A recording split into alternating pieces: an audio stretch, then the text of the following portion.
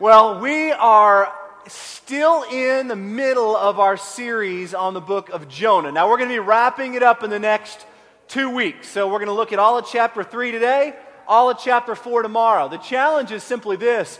You know where we're going, so take a little bit of time this week, open the Bible, read the book of Jonah chapter 4, and just think about where we might be going. Or take a look at chapter 3 after we explore it today, or read through the whole book. It's only 4 chapters. We've been in it for 5 weeks, and we've got a few more weeks left, and it really is a fascinating book. But we're going to be wrapping it up, so those of you that thought we were never going to make it through it, we actually are. No problem. We've got 2 more weeks left. We've started going a chapter at a time, so we're blazing through. But my whole point or look at this book of Jonah was really out of a sort of response for something that God was doing in my life. And God was really pushing me to release control of my life. And so the idea of this series was this picture of what it might look like if you and I surrendered our lives completely and totally to Jesus Christ, if we let our lives get out of control. Because one of the great tension points and struggles, as I've mentioned week after week after week, is this idea of control in our relationships with Christ. We want control, and God calls us to give it up. The great irony, of course, is that there is no such thing as control. You and I don't have it. We can't really control anything. It's just a simple illusion, but it presents the idea of safety and comfort. If I can control my life, if I have some kind of say into it, then I feel comfortable. I can follow Jesus just enough to say I'm following Christ, but not really have to actually risk anything. And so we struggle for control over our lives, whether it's a relationship, whether it's work, whether it's money, whether it's just our own personal calling. We really wrestle with the Lord.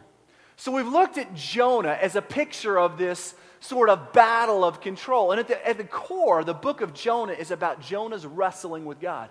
Jonah fighting for control of his own life and God calling him to give it up. And we've played with this one word a lot in this sort of series, and that word is surrender.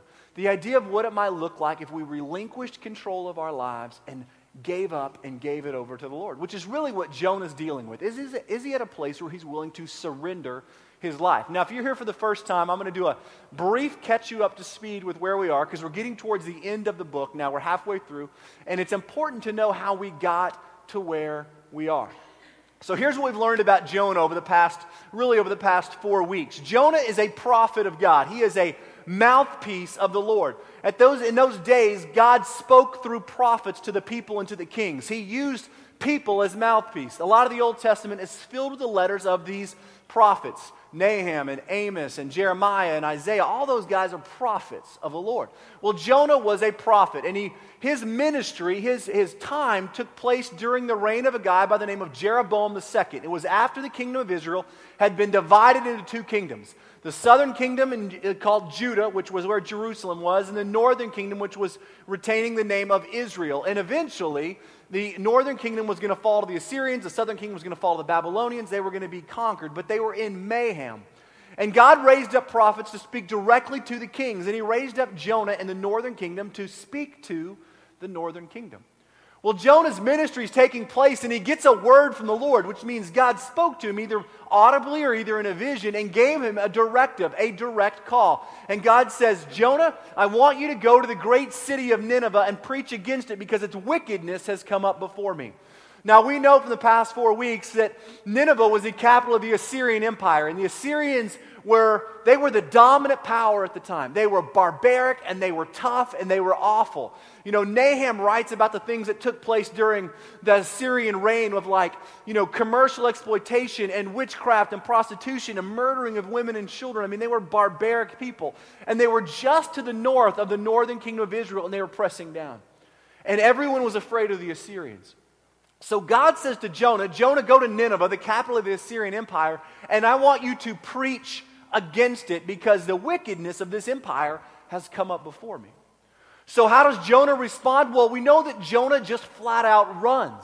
The Assyrian Empire is way over here, and Jonah takes off to the coast of the Mediterranean Sea to a port called Joppa. He hops on a boat and he sets sail for a Spanish coastal town called Tarshish, which is literally on the end of the other known world. If you can imagine a map of the Middle East, you've got the Assyrians way up here, and you've got way over there on the coast of Spain is Tarshish. Jonah takes off. He just flat out runs from the Lord. Now, we've spent a lot of time over the past few weeks kind of talking about why Jonah was running, but the point was Jonah ran. And he said, boarded a boat, he got out onto the sea, and a great storm came upon him. In fact, the text tells us that God sent the storm. Actually, it literally says God hurled the tempest. And the storm was so violent, the boat began to break apart, and the sailors and the captain start freaking out, and they're throwing everything overboard, and they're waking up Jonah, and they're going, what do we do? And Jonah says, look, it's my fault, I'm running from God, so throw me into the ocean, and it will go calm. And the sailors say, no way, we're throwing you into the ocean, we're not going to kill you, that's crazy. So they try to row for land. The sea gets rougher and rougher, and finally they call out to God, and they say, God, if we throw this man over, he's going to die. He's going to die. You don't hold us accountable for killing this man. If you are telling us to throw him over, we will do it. They take Jonah and they just heave him overboard. And as soon as he hits the water, it says that the ocean goes calm. And the sailors freak out. I mean, they are just in fear of God. It says they began to offer sacrifices and make vows to God. And they began to worship him. We see this change of life in the sailors. And right about that moment, Jonah begins to sink into the depths, and God provides a great fish, which is what we all know the story of Jonah to be about. God provides a great fish, not some kind of whale. The Bible just says the Hebrew word there is dag, which is just fish. And you add the word great to it, and we know that it was a huge one, and it swallows Jonah. And a lot of us get caught up here saying, oh, that can't really happen. Here's the thing, it's God, it can't happen, just let it go. So God provides a fish, it swallows Jonah, and Jonah spends 3 days and 3 nights in the belly of this fish. And last week we talked, all of chapter 2 is devoted to Jonah's prayer from inside the belly of that fish. And we looked at it from 4 different standpoints of really what our life should look like when we come to a place where we're totally surrendered. And Jonah is broken. He's surrendered. He's inside the belly of this fish, and he begins to cry out to God. And his prayer is full of honesty. It's full of the reality of the situation that he's in. And it was an honest cry. And last week we talked about how sometimes our prayers aren't real honest. We tell God what we think he wants to hear, or we tell him what we want him to hear. And we talked about how Jonah's prayer had an element of confession, that he came to a place where he was willing to confess his own disobedience. And confession takes honesty one step farther, right? I mean, we can all be honest and never really admit to anything. But confession is that part that says, God, I know I've been running. I know I've failed you. I know I've fallen on my face, and I'm broken. Confession is a cry for brokenness. So Jonah's prayer inside the belly of this fish was a cry from an honest cry of brokenness. And we see through that prayer, as we looked at last week, that it was riddled with thankfulness. Jonah was grateful. Jonah was having a change of heart inside the belly of this fish. Now, Jonah wasn't thankful that God had provided for him or that God was going to provide for him. Jonah didn't know if he was going to survive. He had yet to see this great fish as an instrument of rescue. He was inside the belly, but Jonah was thankful that God had turned his rebellious heart around. See, Jonah was thankful in the middle of his circumstance. And we talked a lot about last week about how you and I have got to become thankful for where we are, not where we want to be or where we think God's going to take us or what life would look like if we finally got out of this financial struggle or out of this relationship. We've got to learn that following Christ means we're thankful in this exact moment because God's turning our rebellious hearts. And then finally, we talked about the end of Jonah's prayer. He is ready to be moved to action. We're going to talk a little bit more about that this week. But he was ready to do something. And a lot of times our prayers and our cries to God are just filled with hollow words. We really don't want God to move us. We just want to say it so we feel better about ourselves. But Jonah came to a place where he was willing to just say, I'm going to renew all my vows to you. And then at the end of that chapter, we see this little gem. In chapter 2, verse 10, it says, and God commanded, and the fish vomited Jonah up onto dry land. Right? So here's Jonah sitting on dry land, covered in fish juice, waiting, just waiting. And I kind of, if there's anything I'd like to see in the Bible, you're supposed to say, I want to see Jesus. I want to see this fish vomit Jonah onto dry land. That has got to be amazing. But anyway, here's Jonah, seaweed, the whole bit, sitting on dry land. And we're going to pick up in chapter 3. Jonah has had a transformational experience. And now just keep in mind all that he's gone through in the past 4 days. I mean, really in the past 4 days. From running, from shipwrecks, to almost drowning, to being swallowed by a fish, to having your heart broken, to crying out for God, for being flooded with daylight and finding yourself on the dry land again. I mean, this is a remarkable series of things that's taken place. But we're going to look at Jonah chapter 3 today and really explore the idea of revival and compassion. And we're going to see revival take place in the heart of Jonah. We're going to see revival take place in the lives of the Ninevites. And we're going to talk about how God calls you and I to a revival that's motivated and stirred by his great compassion. So, before we open God's Word together, I know that was a lot of catching us up, but it's all right. It won't kill you. Let's pray. Lord, we thank you so much just for the moments to gather in your presence this morning in the midst of all the things that are going on in our lives. God, to take a few moments and be still and open your word together as a community. Just to open this truth and ask you to speak to us, Lord. That we know that you meet us exactly where we are, and we gather as a community and we say, God, we want to be a people who follow you, who are moved by you, who are challenged by you, who are authentically in love with you. Take just a moment right where you are and just whatever you've got going on today that is distracting you from the Lord, whatever that is. We all have those little things. Whatever it is, just ask God to remove it for the next few moments. Just ask God to remove those things or that thing for the next few moments.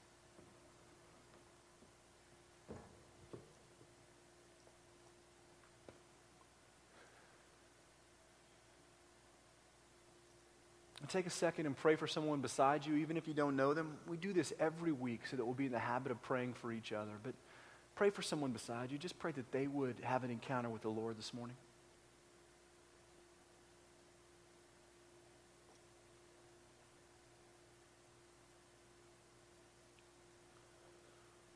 Lord, we know that an encounter with your word is an encounter with you.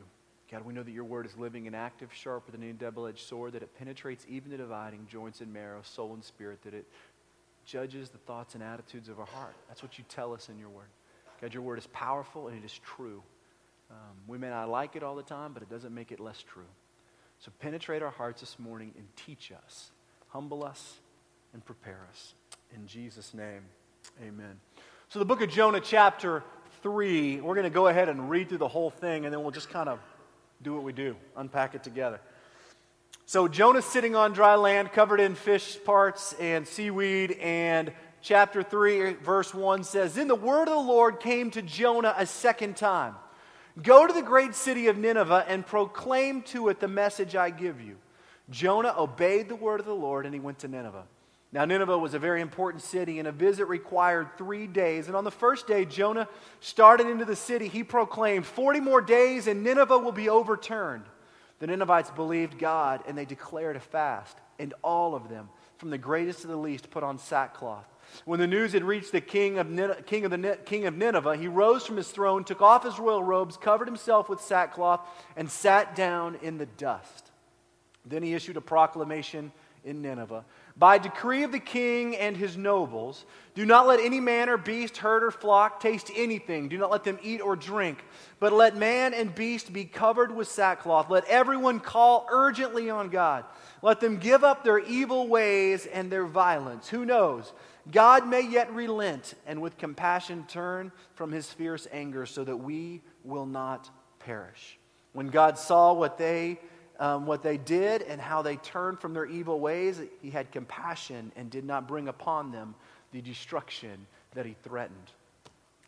I mean, it's a pretty remarkable series of events. I mean, here we have Jonah sitting on dry land after going through all the things that he went through, and the word of the Lord comes to Jonah a second time. And the word of the Lord says, Jonah, go to the great city of Nineveh and proclaim the message I will give you, which is remarkably similar to the message he first got from the Lord. Go to the great city of Nineveh and preach against it was the first one. This one was go to the great city of Nineveh and proclaim the message I will give you. It's basically the exact same call. So how does Jonah respond this time? Simple. Jonah obeys. Now, Jonah's learned his lesson a little bit, but Jonah obeys and he goes to Nineveh. It says that he shows up in the city, and the city was so great that a visit required 3 days. Now, scholars have gone back and forth on why it would require 3 days, but the bottom line is that it's a huge city. We're talking hundreds of thousands of people. And with the outskirts and its suburbs and all those things, I mean, a visit literally would require by foot a walk through about 1 to 2 to 3 days to actually go through. And once you start talking to people, it's a 3-day visit to get from one end of the city to the other. It's a huge place. So Jonah goes to the great city of Nineveh and he proclaims the message that God gave him, which is 40 more days and Nineveh will be overturned. I mean, that is essentially the message. I think it's 8 English words, and really the Hebrew is only 5. So it's a tiny sentence. It's not some big, long kind of expositional, treaty on all that is, about this country and how they need to turn. He just simply said, look, 40 days and you're going to be overthrown. That's it. And how do the Ninevites respond? Well, they basically just absolutely believe God and turn their complete lives around. I mean, we'd expect something totally different. We'd actually expect them to seize Jonah, capture him, throw rocks at him, take him out of town and beat him and kill him and leave him for dead. But they don't. Jonah proclaims a 5-word message and it says they believed God. And it says from the greatest to the least, they quit eating. They started fasting and they put on sackcloth, which is really just a symbol of mourning and humility and repentance. It's like putting on a burlap sack and just saying, we are nothing. The word reaches the king rises from his throne and removes his robes, which basically means he's removing himself of his royal position. He takes off his royal robe, steps away from the throne, puts on sackcloth, a burlap sack, and he sits in the dirt. This was a custom at the time, and we see it happen in the life of Job and a bunch of others. When mourning takes place, when repentance takes place, we get as low as we can. We put on the most, a garment that draws as little attention to us as possible, and we sit in the dirt, and we fast. And that is what's taking place in this entire city. From the greatest to the least, they believed God, and they mourned and fasted and repented. And the king issues a decree, and decrees by the king are really important. They are to be followed or you will die. And the king issued a decree that says, coming from me and all of my nobles, let no one eat or drink, not even your animals. Put sackcloth on every piece of livestock you have and all of your children and yourself, and seek God. Turn from your wicked ways and your violence, and maybe God will have compassion on us. And then in verse 10, we see God kind of respond this way. When God saw all that they've done, he had great compassion on them, and he didn't bring upon them the harm that he had essentially threatened. I mean, this is an unbelievable thing that's taking place. I mean, this is really remarkable. I mean, we're talking about hundreds of thousands of people that are having their lives completely turned upside down. And before we really kind of deal with the Ninevites and this sort of revival that's breaking out in the streets of Nineveh, we have to deal with the first few verses, which are really about Jonah. The rest of the chapter is about the Ninevites, and we'll get there. But something is transpiring in the life of Jonah that we just can't miss. And it's really important because if we overlook this to try and get on with the Ninevites, we're going to lose sight of the revival that's taking place inside of Jonah, which I really think is what God's calling to take place inside of you and I. I mean, Jonah's been through an unbelievable amount of stuff. I mean, life has been really, really bad for Jonah. God has called him, Jonah has run. Jonah brought a huge calamity, great peril upon himself and upon other people, upon the sailors, to the point where the boat he was in was breaking apart. Jonah was running so far from the Lord that he was willing to die. Drown me. He gets thrown into the ocean, he's swallowed by a great fish, comes face to face with God, has this moment of surrender, finds himself on dry land. I mean, these are a crazy few days for Jonah. But look what takes place in the life of Jonah. God calls Jonah a second time. Now this is really important, and you can't miss this. I know that we think that God is a God of second chances. Yes, God is. We know that. It's called grace. But God calls Jonah again. God's call for Jonah is really not unique in Scripture. God calls people again all the time. It happens in Abraham and Moses and Peter. We can look at Bible superheroes and we see God calling them again, even after they fail him, let him down, sell him out, or turn away. God calls again. But what's important about God calling Jonah again is that God's call the second time is exactly the same as God's call the first time. It's not like God's call version 2.0 where he says, hey, look, Jonah, I realize that you're not quite man enough to handle the first one, so I'm going to make the second one a little bit easier. You can take a few friends. Here's what's going to happen. They're not going to kill you. Don't worry. They're actually going to have an amazing turnaround. I'm going to let you know so that you don't freak out. God's call for Jonah is exactly the same. Exactly the same. Go to the great city and tell him what I'm going to tell you. He doesn't even tell Jonah what to say. He just says, go. And how does Jonah respond? A little bit different than how Jonah responds the first time. Jonah obeys. Now, there's something significant about Jonah's obedience because it really is a picture that what's transpired in this whale, this prayer that we examined last week, this surrender, this changed heart is real. It's not just, God, I'm yelling these things out to you so that if you save me, right, then I promise I'll go to church every single Sunday. I mean, Jonah was evidence that his life was changed because his life looked different. Now, when you and I get in all kinds of perilous situations and struggles get tough, man, we make all kinds of promises to God, most of which we have no intention of really keeping. We're just begging God to lighten up. But Jonah's life change is evidenced by the fact that when God calls again the second time with the exact same call, Jonah goes. You know, I was really convicted as I looked at this over how this transpires in my life and in your life, in the lives of you and me.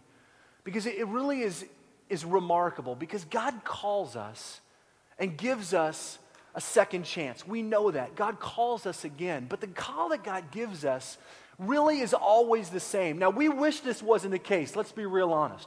We wish that when we failed God, when we ignored God, when we ran from God, when we turned our back and said, God, I can't trust you that much. When we run and God finally gets a hold of us, we wish that God's call a second time was to say, Treb, listen, I know, man, this is so hard for you. I know that this is tearing you apart. So look, I'm going to make it really easy. Take one step at a time and follow me, and I'm going to show you exactly what to do at every single turn, and you can do it. You know, the reality is that God's call for me is exactly the same. He calls me to trust. You know what that means? It means you have to deal with whatever it is you're running from. God will not make it easier. God will not change it.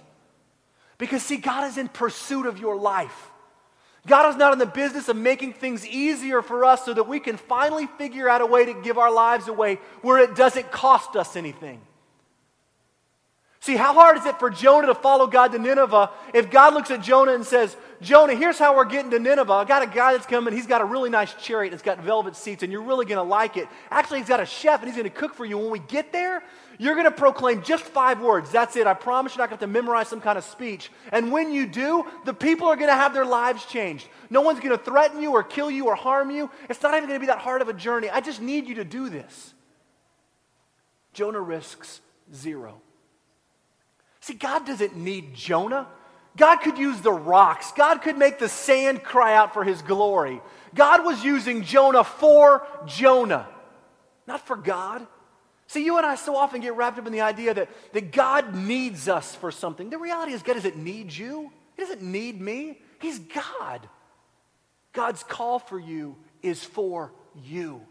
It's for your growth and your trust. Not because the Ninevites weren't going to come to know the Lord if Jonah didn't show up. God could use a wind. I mean, he hurled the tempest. God's call for Jonah was for Jonah. See, God withholds information from us to cause us to seek him more intently. God's call doesn't change. If you're sitting here running from the Lord, don't think that God's going to make it easier for you the longer you hold out. The longer you tell God, look, I just can't handle this. You think God's going to make it easier? No. He's going to keep pursuing and pursuing and pursuing until finally you just say, I give up. I'm going to go. I'm going to do. I'm going to turn it around. I'm going to forgive. I'm going to walk away.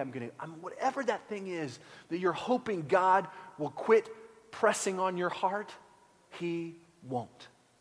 God is in relentless pursuit of your life. See, I like to hold out. I like to tell God I hear him and then take a few months to pray about something. But God's telling me I don't need to pray about it. What's God going to say? Oh, hey, wait, I changed my mind. No, God said, no, of course, I'm the one who told you in the first place. Just do it. Follow me. Trust me. Don't get your friends together and ask them if you think it's a good idea. I think it's a good idea. I told you. Go, do, let go, free, forgive, whatever. The question really for you and I is God calls us again. Again and again he's in pursuit of our life. God won't ease up. The call is the same. The question is, how do we respond? See, Jonah had this transforming moment in the fish. And we're going to see a lot about Jonah, that Jonah's not a perfect guy. We're going to look in chapter 4, and Jonah's still got a mess going on. But Jonah had a surrendered moment in the belly of that fish and said, God, I'm going to go. I'm going to go. Because you have turned my rebellious heart around. Jonah didn't go because he was afraid of what was going to happen next. Jonah went because God had changed his heart. The question for you and I in the middle of all that for us is how are we going to respond? Come on, let's be honest. For 4 weeks, I've been asking the exact same question about 500 different ways. If you're not listening, you got to start listening. We're not doing anything new. The past 4 weeks has been, what is it going to take for you to surrender your life completely and totally to Jesus Christ in whatever that area is that he is calling you to? The question is, how do you respond?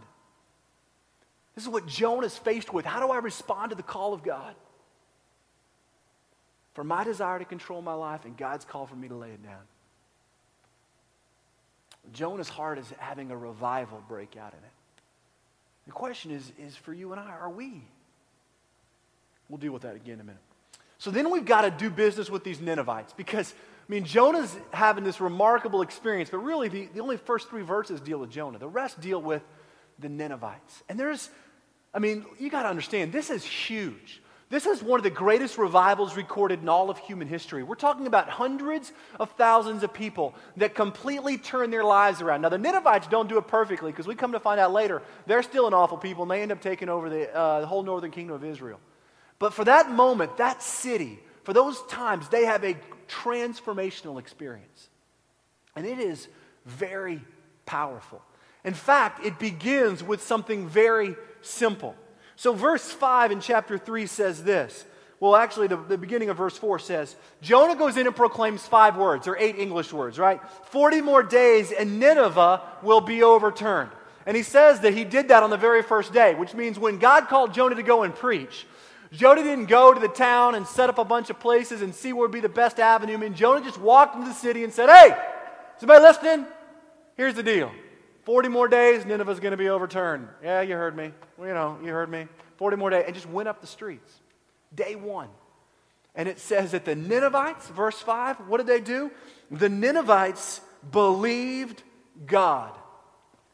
I find this awesome because the Ninevites didn't believe Jonah. They didn't believe, that Jonah was saying something spectacular. They believed that those 5 words, for whatever reason, were coming straight from God. They believed God. They didn't call a committee together and try and discern what was happening or figure out a way to maneuver around this. They just believed God.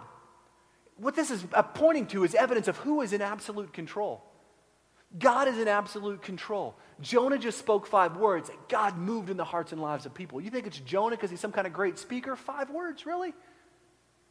God is moving, and he's moving in the hearts and the lives of people. The reality is that it has nothing to do with who it was that was communicating the message, and everything to do with who was the message giver. You see, God was the message giver. God gives the message, God gives the fish, God gives the storm. This is what God is doing. God gave Jonah the word, and God moved in the hearts of the Ninevites. So the reason I have you open up your Bible, and the reason I preach the way I do, which is right through text, is because I don't care if you like what I say. Deal with the word. Deal with God. But the Ninevites believed God. And then what did they do? They took action. So they heard God's word, and immediately they declared a fast. All of them. All of them. Hundreds of thousands of people. Not just like a small group of people saying, look, we're the real ones that are having life change. Let's huddle up over here and try and get everyone to get on board and fast, and maybe God will save our lives. It says all of them, from the greatest to the least, declared a fast. In other words, we're not eating because we are going to seek God. They removed their clothes and they put on clothes of humility, and they repented. I mean, it's amazing. Even the king stands up, removes himself from sort of his kingly duties and his kingly garments, and he sits in the dirt. They believed God, and that belief moved them to action. We talked a little bit about this last week with our prayer life, but really, it's remarkable. I mean, they were so struck by the Word of God that they were moved to action. They were called to do something. And more so, they were called to, at the very end, repent of their specific sin. So the king issues a decree and he says, anyone, everyone, repent from your violence and your wicked ways. You see, what happened is the Ninevites recognized what they had going on in their life, the sin that they had steeped into who they were, part of their makeup. And the king calls everyone to call upon God and turn from it. It wasn't like they just took action and sat in the dirt and said, God, we're really sorry. They decided they had to stop the violence and stop the wickedness, that they had to turn their lives around, that they had to stop that specific action. So they believed God, they took action, they stopped the specific thing that was disobedience in their life. I mean, they were having a radical moment of revival.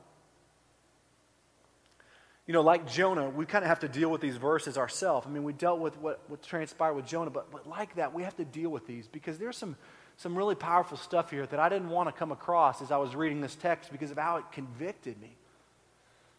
But the reality is we're really stuck with a couple of questions. And the first one is, are you listening? Am I really listening to God's voice?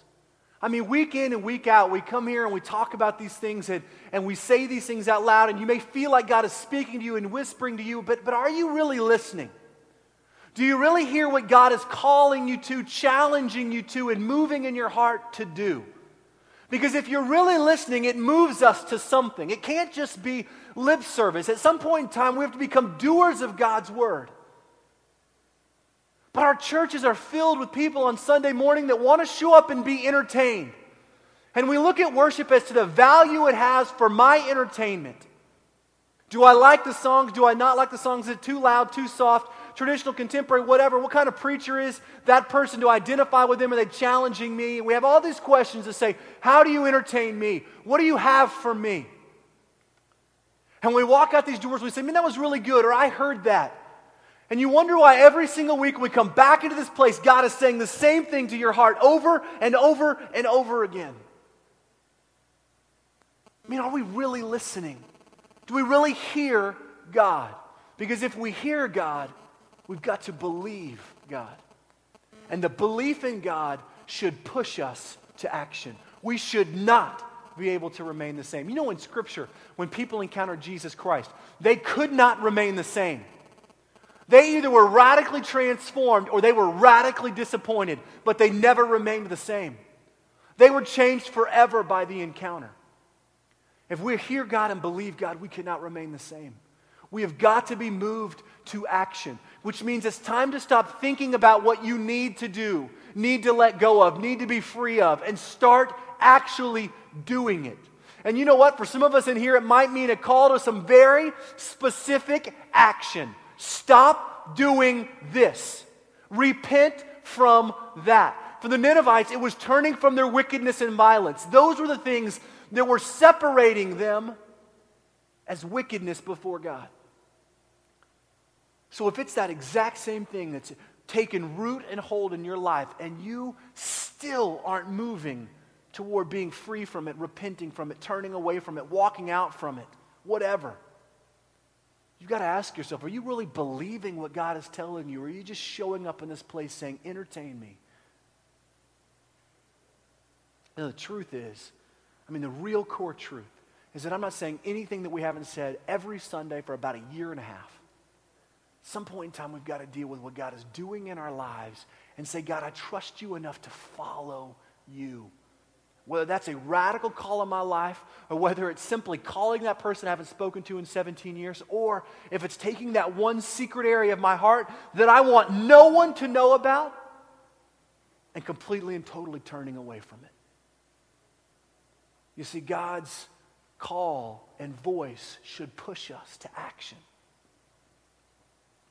There's revival breaking out in Jonah's life. There's revival breaking out in the streets of Nineveh. The promise is that through Jesus Christ, God redeems our lives and our hearts. He restores and renews us. And there should be revival that's breaking out in our lives every day. There should be revival that's breaking out in our lives. A revival that burns like wildfire, that calls us to action, belief, and transformation. But there's one thing that I don't want to miss, I just want to touch on real quickly as we wrap up, that is sort of supersedes all of those things. And it's right there in verse 10. When God saw what they did and how they turned from their ways, he had compassion on them. You know, all of this begins with God's compassion. God had compassion on Jonah. God had compassion on the Ninevites. Jonah the runner, Nineveh the wicked, God had compassion. His compassion is staggering. It knows no end. You know, there's a difference between mercy and compassion. We often use those words interchangeably in our sort of definitions of Christian terms, but mercy really is the idea that God doesn't treat us as our sins deserve, period. That's God's mercy. God doesn't treat Jonah, he doesn't treat the Ninevites as their sins deserve. God doesn't treat you and I as our sins deserve. The reality is that our sin deserves separation from God forever. We deserve to go to hell because of the sin in our life, period. The fact that God gave Jesus Christ that we might know him and have a relationship with him is evidence of God's mercy. But God's compassion, while similar, is very different. Because compassion, the definition literally of compassion is sort of the understanding of one's struggle and hurt and a desire to relieve it. See, compassion is that part that identifies with our pain and struggle and has a deep-seated desire to relieve it. See, God didn't just show mercy to the Ninevites, and he didn't just show mercy to Jonah. God had compassion on them, which means God's extravagant, loving heart was wrapped up in who they were. You know, at the end of the day for you and I, this isn't just about not doing things so that God won't be angry or so that God will keep calling us. It's because God's loving heart is wrapped up in your life.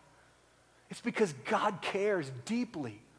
It's not just about a God that calls for the sake of doing something. It's because God loves you so desperately that his heart breaks over your sin, that his compassion, his desire to relieve your pain and hurt is so deep that he calls you to something greater. You know, oftentimes we just think that walking away from sin is just because God wants us to be perfect. And the reality is it's because God doesn't want us to hurt. See, God doesn't treat us as our sins deserve, but one step farther, God has compassion on us, which means God hurts when we hurt and wants to relieve us from our pain of sin and death and struggle. In other words, God identifies with where you are. He's not just sitting up in heaven pointing his finger going, change, change, change. But God says, I have come down in the person of Jesus Christ to die so that you might have revival break out in your heart. So that your revival is not spawned by what not to do, but instead spawned by the love that I have for you. See, the revival that should be breaking out in your heart and my heart should be spurred by the fact that God is so deeply and so desperately in love with us, with this marvelous experience that we have, that the revival should be one of joy and redemption and restoration and renewal. And not one because we won't perish, but because God has given his life that we might know him. So as we continue and close our time in worship this morning, as the band comes back down front, I want to challenge you with those thoughts, which is really God calls, God pursues, and God calls again. How do you and I respond? The same revival that's taking place in the heart of Jonah is taking place in the streets of Nineveh and should be taking place in our heart every single day. Our churches on Sunday should be filled with the revival of the people of God. An outbreak of lives that say, God, you have redeemed me. And my revival of joy is because your compassion overwhelms my life. Let's pray together. God, we thank you for the moments to gather in this place, that you love us and care for us. And that, God, the same revival that breaks out in the streets in Nineveh should be breaking out our hearts this morning. The fact, God, that our worship at times is passionless is evidence that we have yet to really believe what you've done in us. Because, God, if we believed it and it called us to action, this place could not contain our worship. It would be an explosion of your amazing love and grace. And so, God, we ask that just for this brief moment, just for the next few moments as we proclaim and worship and sing, that it might be a picture of the revival that is taking place in our hearts. God, we love you, and the fact that your compassion overwhelms us is staggering, and we are undeserving. So, God, we celebrate great revival this morning that's breaking out in our lives and in our hearts. In Jesus' name. Let's stand together and worship this morning.